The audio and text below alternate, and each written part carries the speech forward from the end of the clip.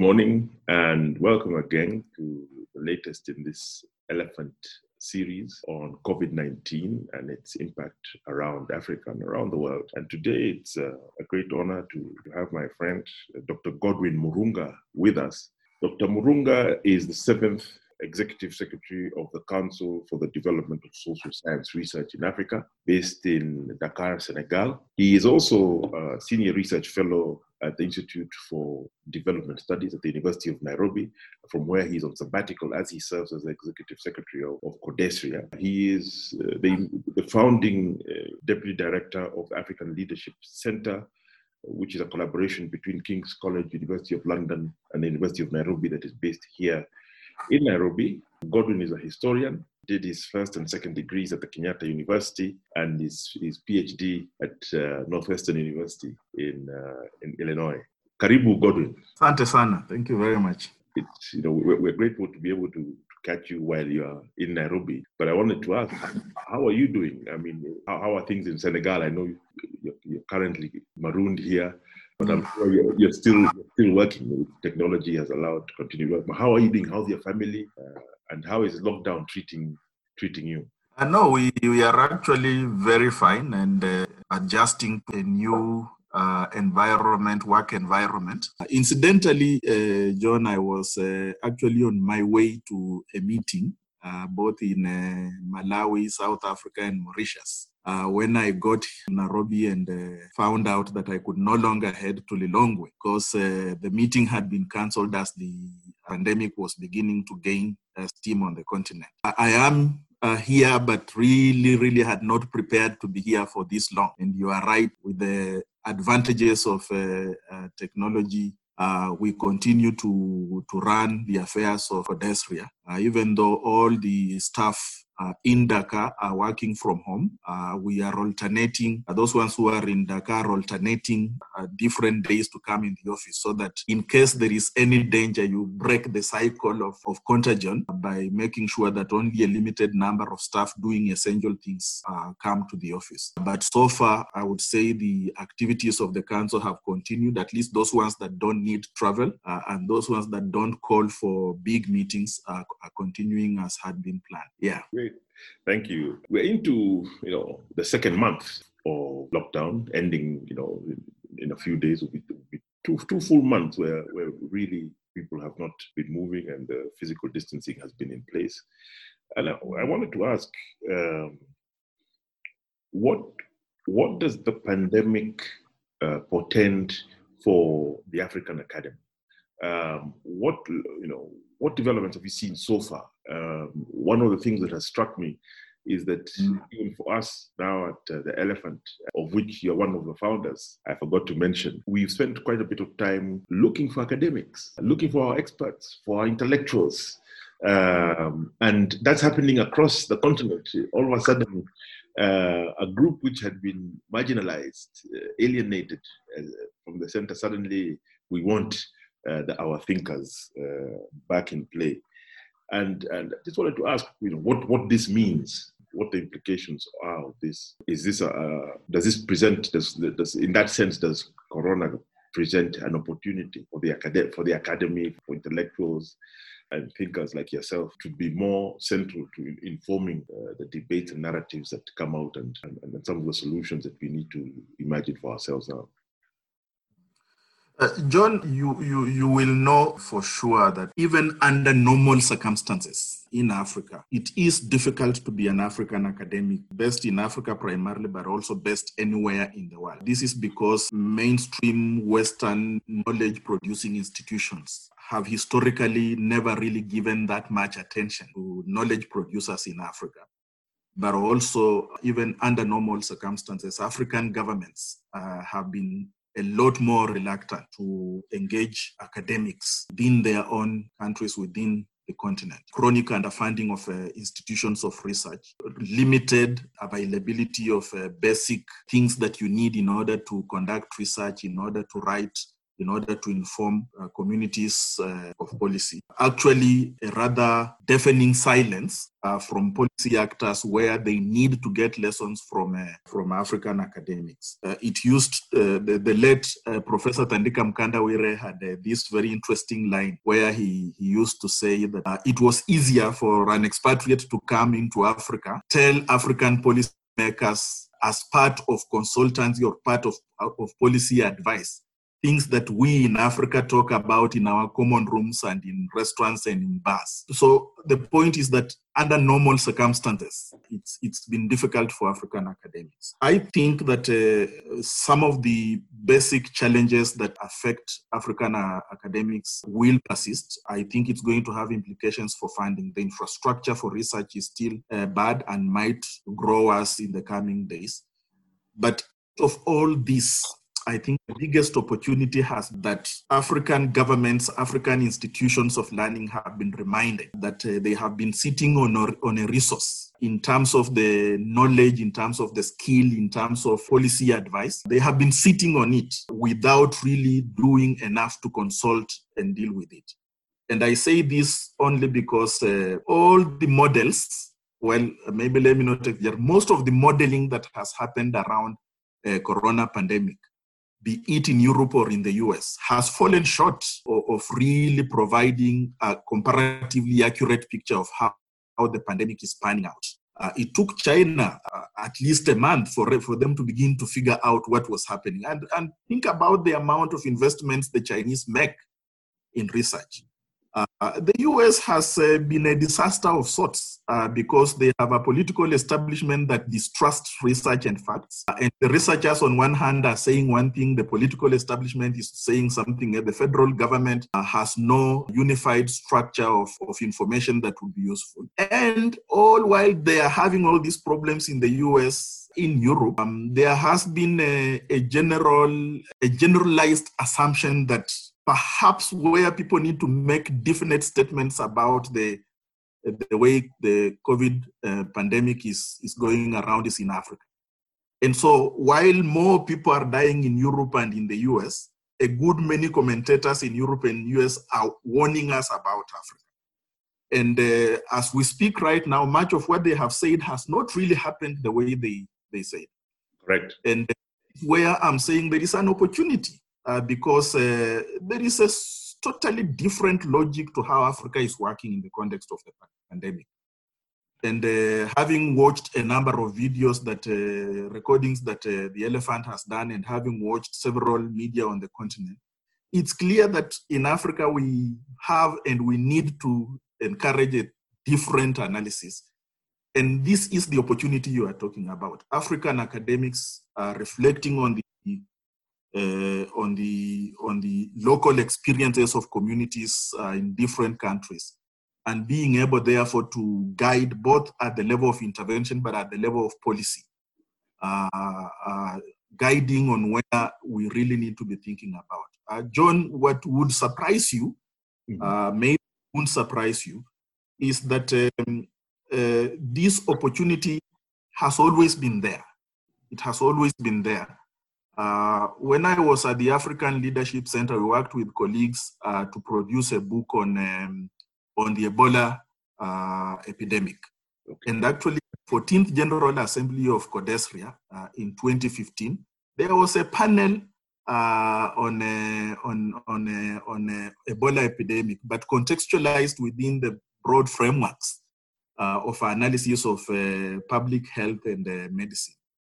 And a lot of this information has been lying around without being utilized. So I definitely agree with you that the opportunity to make visible forms of knowledge that have been invisible is perhaps the greatest opportunity we have witnessed with the emergence of the pandemic we are dealing with. When we were speaking earlier, you shared a bit of an insight, which I would like you to sort of perhaps discuss in greater detail, which is the impact, what the COVID-19 pandemic has told us or shown us, demonstrated to us in terms of relations between the state and non-state actors in the whole area of public health. And I'll be grateful for your comments on that. What lessons have been learned and what opportunities lie ahead? So really to begin to think about the state and non-state actors in the context of the lessons of the pandemic, one has to remember that in the 1960s, one of the biggest gain out of independence of many African countries was the level at which the state was able to invest in sectors of society that colonialism had denied them. Education, infrastructure generally, but the health sector. These are areas that had been subjected in most colonies to a racist or a racial logic. You accessed services because of your skin color and things like that. And the African independent governments invested quite a lot in health and in education in particular. If you look at the statistics, they are actually staggering. And then in the late 80s into the early 90s, with the onslaught of the neoliberal agenda, the state, essentially the logic was roll back the state, liberalize and privatize. And so you have especially the health sector and the education sector being hit hard with many of these things, with the state divesting itself out of providing these basic services. In many cases, those of us who do political analysis have forgotten that there are instances where the struggle for multi-party politics was not simply a struggle against an authoritarian state. It was also a struggle against many of the negative consequences that the state was being forced to implement in the context of structural adjustment programs. And the health sector and the education sector in particular were very hard hit. The consequence of this, John, has been that with the pandemic just beginning, you have African countries, a good many of them actually, that do not have a national framework for public health provision. And so what has happened is that external actors come in with the quote unquote funds that they want to invest in the health sector.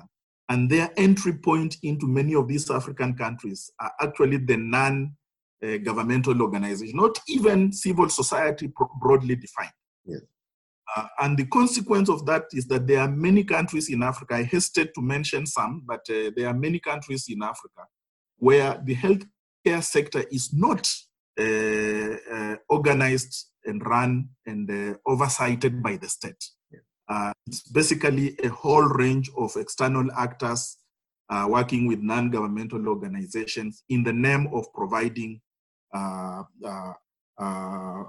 public health. Now, the consequence of that is that you have a totally distorted system of healthcare provision in a number of countries. Yes. And those countries are not, in the context of the pandemic, responding in a coordinated way. As, say, for instance, Ethiopia.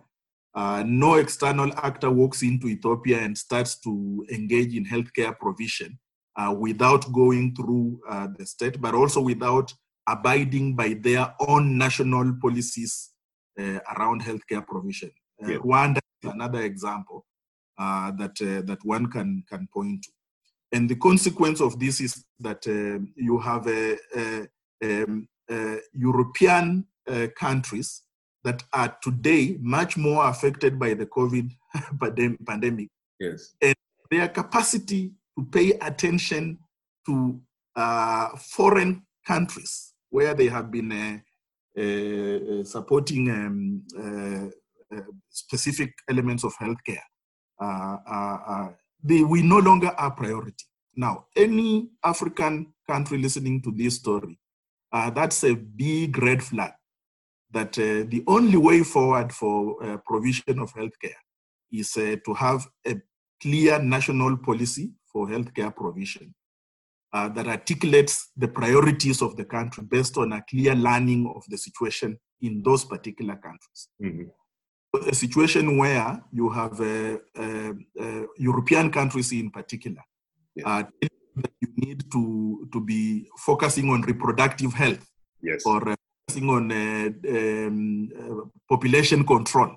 Yes. A country that doesn't have that problem in the first instance. Yeah.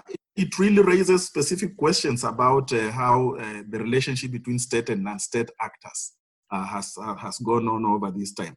And I think that's something that as researchers we need to flag, so that it becomes clear that not every Tom, Dick, and Harry can walk in with a fistful of dollars, and then now we are telling you invest in this, not the other one. Yeah. It's a really important lesson that this pandemic has taught us. And it has also taught us that the neoliberal framework of provision of basic social welfare needs of people is actually not working. In many of these countries that we are talking about, you gain social capital, you gain legitimacy as a government by even demonstrating that you have basic infrastructure for community health, for instance. Yes. Yeah. I think that that's a fascinating, and I would like to think that African states will realize that they need to change their strategic approach with regard to public health. That they cannot actually leave this to external actors. Otherwise, we are caught literally with our pants down when this kind of challenge arises. But Godwin, you're a historian. An African historian, and people have been looking for historians. I've even been watching talks by medievalists, who because you are able to contextualize. I was speaking, I think, to Professor Mohammed Bakari, who Mohammed Bakari was saying, let's not get overexcited. In a sense, not in so many words, saying the pandemics have been here. They're part of the human ecosystem. These viruses are not an unusual thing. They're there. And I was sharing with some colleagues my own view that for quite some time, and more than ever, we human beings have been the planet's apex predator, and we have grown in power and influence. There's nothing that we cannot tame. Diseases, the weather. We can clear entire forests. We can bomb entire cities to nothing. But a virus has humbled us. At this moment in the 21st century, we are throwing our economies at it, saying, okay, funga economy. We deal with this more invisible thing that is very tiny. Yeah. What does history tell us about these kinds of moments, Godwin? I mean,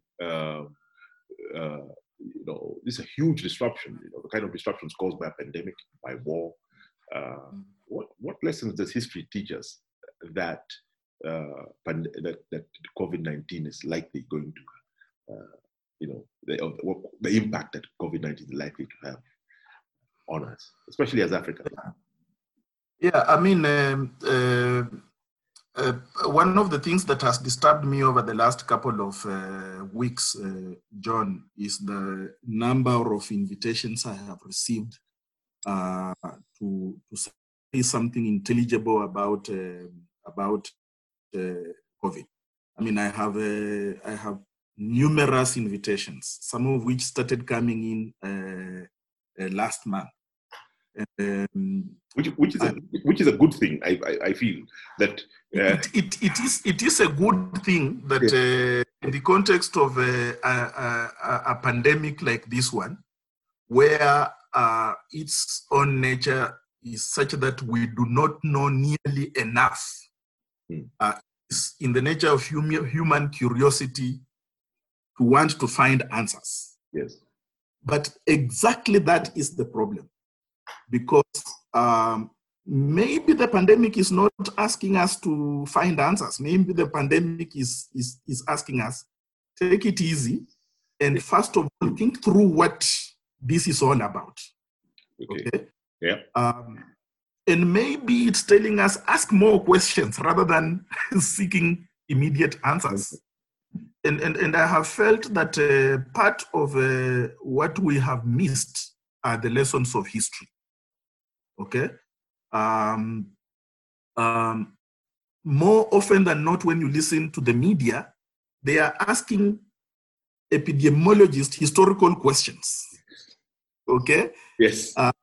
And we have been quick to do a whole number of things to prevent further spread of the pandemic.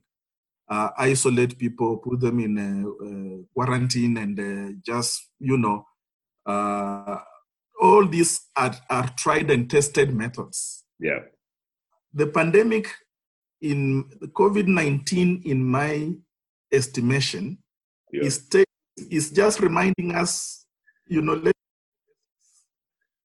and what is the basics? There is no, before COVID-19, the Americans would have told you that their budget for military there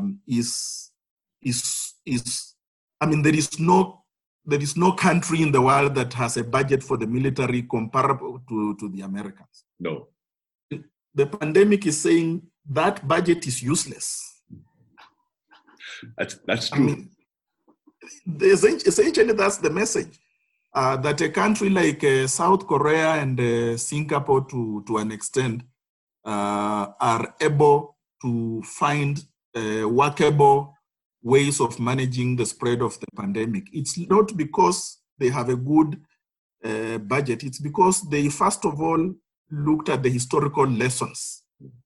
Having just dealt with I think it's SARS the other day, South Korea has been able to put in place mechanisms. But it has also raised the question that there comes a time in history when a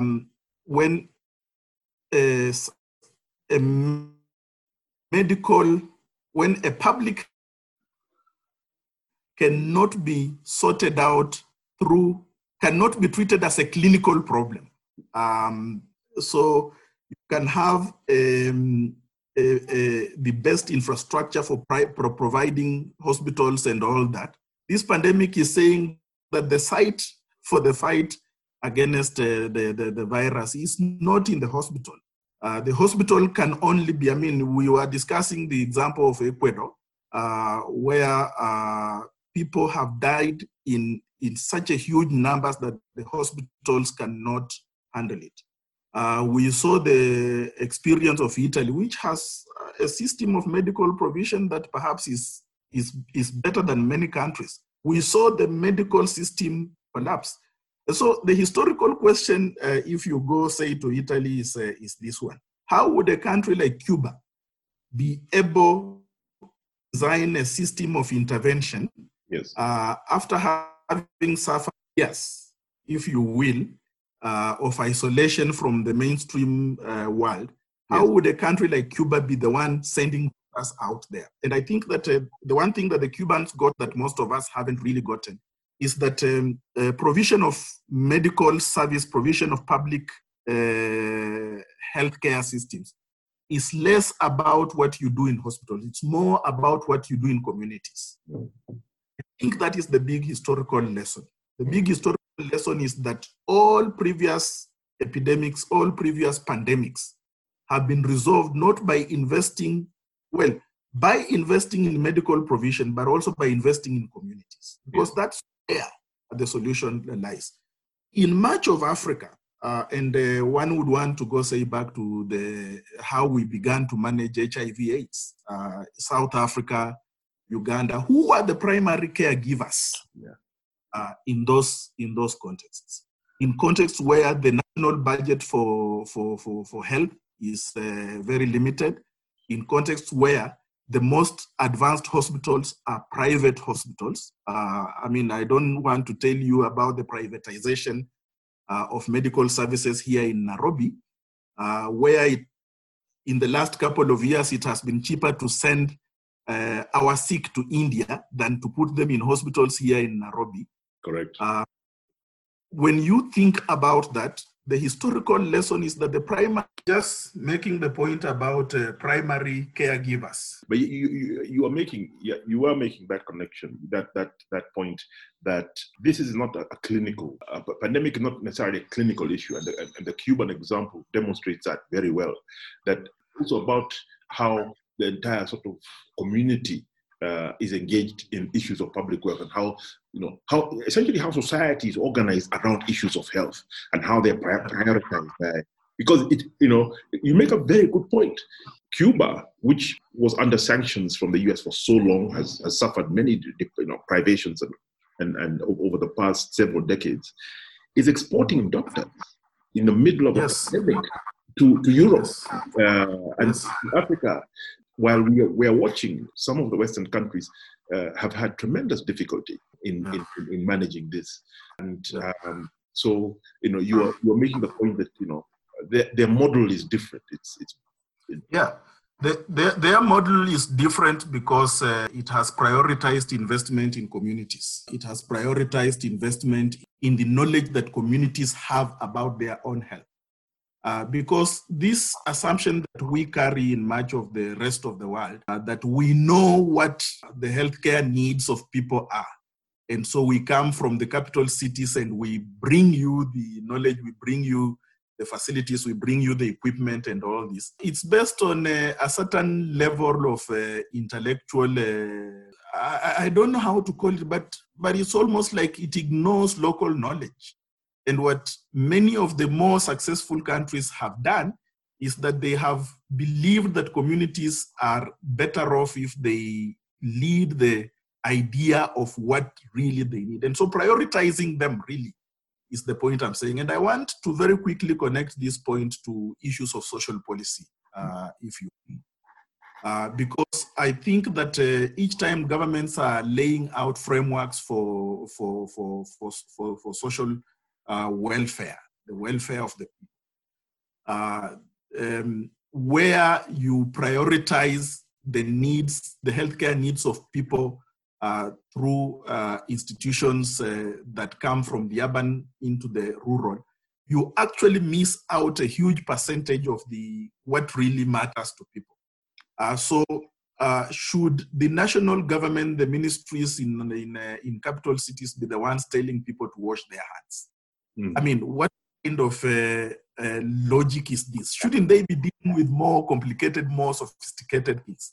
And I think for me, COVID has essentially reminded us that if you trust communities to know and do what they do and do it best as they can understand, having experienced all these things, they are much better off in doing these basic things. But that we are now using high-level panels, we are now using high-level institutions to do what otherwise are basic healthcare messaging. Is an indictment of the kind of healthcare system we've been nurturing all over all this time. And I think it's time that we went back to reality and understood what we are doing as a country, as a continent.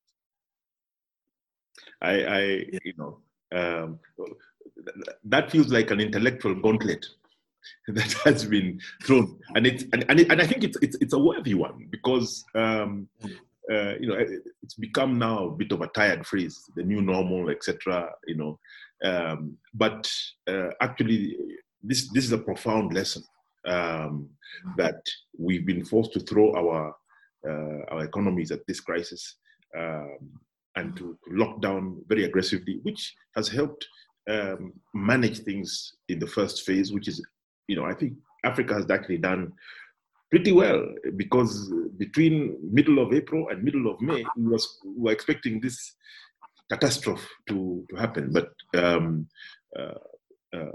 we were able to stop it through fairly draconian measures, which perhaps would not have been. Go ahead. John, I want to be a little bit cheeky and make the point. Yes. Is this the first time that Africans and African governments are actually being able to decide on a major decision almost independently, uninterrupted by others who have always taken the right to tell us what to do. Correct. Isn't really the very, very first moment. Some of our presidents are not the most pleasant people. Let us not run away from this particular story.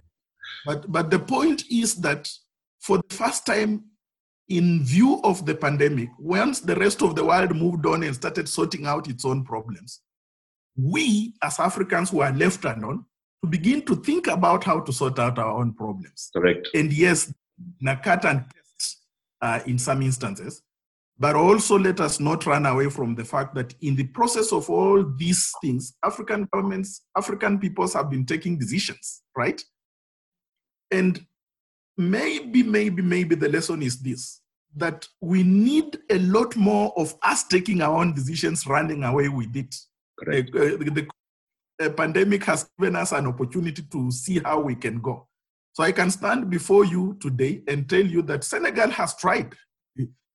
You can have all the problems you want, but all the news coming out of Senegal is that they have been able to manage that pandemic. Now, people do not really understand what it means. In a context of a country that is predominantly Muslim, it has been able to manage its internal religious challenges. It has been able to get the population to accept, to go through these measures without any major incident. They have been able to show that they can manufacture, they can create kits. Testing kits. Correct. That, affordable. Yeah. They have been able to send people home to go and be attended to. So we can focus on the draconian, if you will, but at the heart of these are very interesting lessons for the future. And let me also make a second point. I'm not too quick to dismiss Madagascar. Okay. I'm not too quick. Don't know the scientific content of what they have discovered, and I'm not saying that I'm endorsing anything, but I'm just saying, having lived in this continent, having seen how basic the initiatives get dismissed because they are African, I'm going to be the last to dismiss until I see the facts on the table. And that's the point that we are saying. The point we are saying is that really, given a sense of autonomy to do our own thing in the context of the pandemic, acknowledging that it started in many other places and only reached us late in the day, the Africa that has consistently been dismissed as being capable of even picking up one lesson and doing its own thing is beginning to show that the modeling, the curve that had been projected isn't working. The UNECA had projected, according to the document I saw, had projected that between 300,000 and 3.3 million people would die in Africa. That, to be honest with you, is the worst kind of prediction that anyone can want to use to make policy decisions around dealing with this. So my point is that we have an opportunity as Africans to show, and I hope that going forward we'll be able to demonstrate that we are capable of learning and doing our things. And as everybody is focusing on their own countries, the Europeans are focusing on their own situation, the Americans are focusing on their own situation. Maybe the opportunity is that we can also do our thing. And the research community, I must conclude, is available to speak to some of these things. Thanks, Godwin. Just related question. The last General Assembly of Codesria, the theme was globalization and its impact on Africa. That's a lot. What has COVID-19, the disruption to globalization? First of all, there's a sense in which this pandemic has been accelerated by globalization, and the economic impact has been accelerated profoundly because supply chains have been disrupted, in terms of our ability to trade. We now cannot fly around the world the way we used to. And what are some of the lessons, some of the immediate sort of ideas that have that come to mind, going from the fact that you were discussing globalization at Codestria last year, and here we have this virus has come as a major disruptor.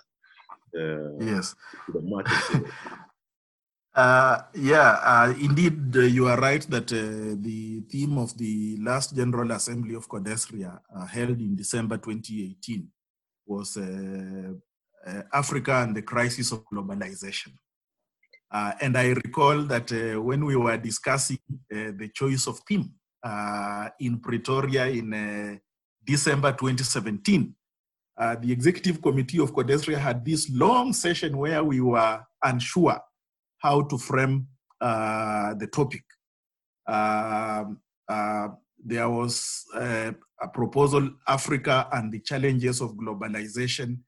There was even an argument, I can't remember how it was framed, but somebody made the point that maybe we need a more neutral topic because the proposed topic of Africa and the crisis of globalization was not neutral enough as to allow for us to investigate the many-sidedness of the issue of globalization. And at the end of the day, we took a deliberate decision to really do the General Assembly on Africa and the crisis of globalization. And guess what? Doesn't the pandemic suggest that there is a real serious crisis of globalization? Correct. Think about it. While here in Kenya, for instance, people were complaining about the virus coming in from China, they forgot that there are other alternative paths through which the virus would get into this country, right? We had this anti-Chinese sentiment. The landing of the China Southern flight caused quite a bit of problems. We did not remember that once the virus took flight from China and got into Europe, given our connection to Europe, because of globalization, because of the instance of colonialism, that we were more exposed comparatively. We were more exposed with the danger of COVID-19 coming from Europe than coming from China. And that speaks to the complexity that globalization presents in the context of the virus. New York, the virus in New York is a specifically European import. I know of people who traveled from the US to the UK to Nairobi, okay? And the virus was not tracked at all until you got into Nairobi. So the point I'm making is this. You know, as a historian, I once wrote a chapter titled "Inherently Unhygienic Races." That's of my paper, which I published a while ago. And I found that phrase in the Colonial Archive, in one of the medical officers of health. Basically made the argument that we needed to segregate people in Nairobi because there are some races that are inherently unhygienic. And when I started tracking the data, and I'm really talking about Nairobi between 1892 to 1907. I started tracking the data. I found that the vectors around which bubonic plague spread in early colonial Nairobi had very little to do with inherently unhygienic races. It had everything to do with anything else, the structure of Nairobi and the way it was being managed and all that, and nothing to do with inherently unhygienic races. I'm using that example to remind everyone that the challenges of globalization are such that the basic assumptions we have about different people, the basic assumptions we have about movements of people and goods do not always hold. Globalization represents what somebody called time-space compression. Yes. Right? It has opportunities in it. It has dilemmas in it. It has dangers in it. But at the end of the day, in the context of the current COVID pandemic, essentially globalization has turned out some of the key things we identify as important for facilitating globalization have become our biggest problem. So the virus has spread more through, initially through the flights than anything else. I mean, we can talk about community spread and all that, but initially this has spread through, so forcing us to ground almost all the aeroplanes that one can think about that move people. Now, there are a few that are moving goods, but we've grounded all of them. Airlines are going to have to declare bankruptcy. Okay, this whole idea of this whole nativist idea that has taken hold in Europe and the US will very soon become a self-fulfilling prophecy, where you wanted to kick away the immigrants. Well, they can't come anymore, right? And the consequence of that is that there is a huge smack in the face of proponents of globalization, seen in terms of technology, seen in terms of closer proximity of people and all that. I think this is the big crisis that we are going to have to deal with. And worst of all, especially if it begins to dismiss the state as an important player in many of the things that we do as human beings. If you are asked to imagine states learning the lessons that they should from this pandemic, as a final question, what measures, what policies would they be looking to implement, to be able to deal with this kind of eventuality in the future? Because, the fastest ever vaccine produced was for the mumps. That took 4 years. This one, they're saying maybe in 18 months, we might have something. They might have some treatments in before that. But from all you've said, Godwin, is that, this is not a clinical problem, first and foremost. Number two, it causes questions in terms of the relationship between state and non-state actors in public health and the role of community. So these are pretty big chunks of the kind of strategies that states have to deploy in terms of in terms of delivering services to their people. And so, perhaps can we close with what would you hope would be some of the most important lessons and changes that would emerge out of this experience? Number one, for the academy. Number two, for the way we manage public health, and also in terms of leadership, Godwin. We've seen some pretty impressive leadership from the front out of South Africa. President Ramaphosa seemed to be in political sort of uncertainties until COVID arrived, and he has really risen to the challenge. We've seen probably President Museveni of Uganda, who before that was really portrayed as this old, tired dictator. But again, with regard to COVID, his response has been impressive. Same thing with Ghana and Senegal. The stories are beginning to emerge. Africans are manufacturing their own masks, their own PPEs. There are even people who are building ventilators. So, what would be some of the lessons that you say, okay, that if we don't learn, we shall pay a high price for, if you're looking back? Yeah, John. One of the key lessons that I think is sitting right before our eyes is not isolate matters public health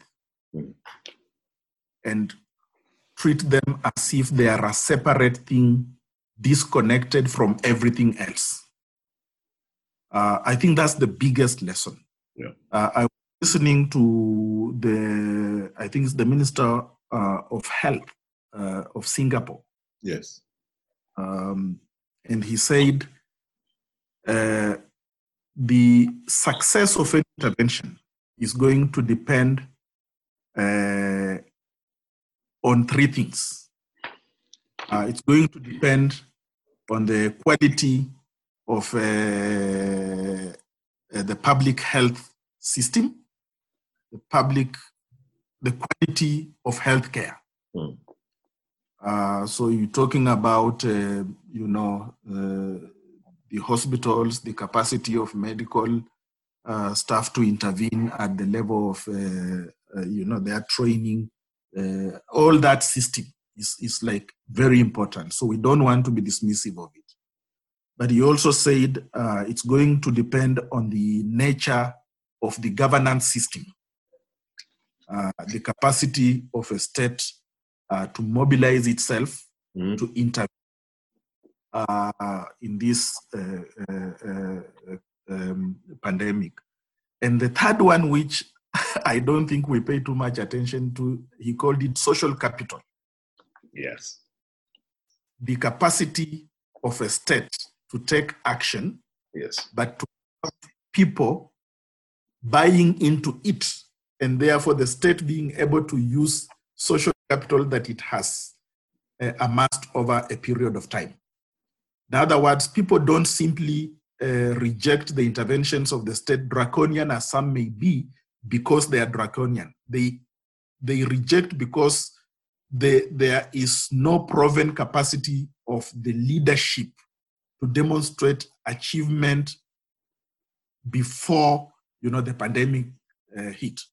And there's a young student from Uganda whom we trained at the African Leadership Center, who wrote a nice brief note and said, success with the pandemic is not going to be dependent exclusively on what we do after the pandemic. Correct. It's going to depend on what we did before the pandemic. That's very well put. This is really correct, because I think if there is any big lesson to be picked out of this, it's precisely that the infrastructure we put in place is absolutely important. So I would like us to move away from the days when we thought diseases are handled in hospitals and clinics, to days when we understood that what you do in communities is important. And this, John, I should say, links up very quickly with the question of funding. Yes. Any governments that are going to continue investing more in defense, for instance, and less in public health, the lesson is there for you to see that you can have the best military, you can invest in all the equipment, but we haven't found that one equipment that can shoot the virus. No. Okay. No. We now are talking about mumps, it was 4 years. We are now talking about 19 months or something for coronavirus. I hope they get it, but really, is that how best to handle this question? Okay. So I think budget-wise, we are being invited to rethink our budgets and budget-making processes. Yes. Begin to remember that this little thing called a virus, which, by the way, some Kenyans were making fun about, that we have just discovered you don't need a hand sanitizer. You just need the bar. You just need the virus. you just need what? How? Yes. Yes, John. Sorry, no, I didn't hear you. You said you don't need the sanitizer. You just need a bar soap, the one that we use for washing hands and washing clothes. Okay. Actually, the cheaper version of it is more effective in fighting this, and it takes about 15, 20 seconds of washing your hands consistently, and you are comparatively safer than all these amounts of money that we are putting into it now. So the big budgetary question, I think, has come back to the table. Of course, I had already mentioned that investing in the real caregivers is going to be important. This should be organized by the state rather than by non-state actors. I'm not saying that we do not need non-state actors, but I think a coherent framework is perhaps more important. I think the third point that has emerged with specific reference to Africa is that we need to reconnect to our academic communities in ways perhaps that we have underappreciated previously. A lot of the good information that helped fight Ebola in DRC, in the Mano River Basin, was local knowledge. Again, people don't remember this very much. We first began to deal with Ebola by parachuting in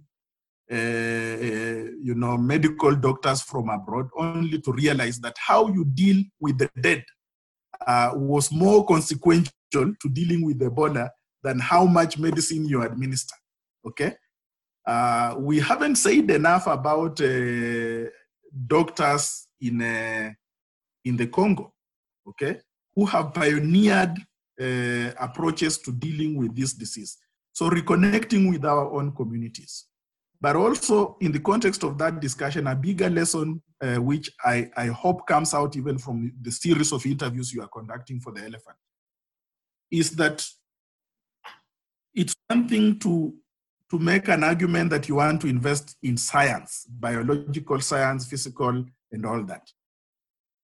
But the situation becomes totally when you begin to appreciate the fact that a lot of the challenges we face around public health are social.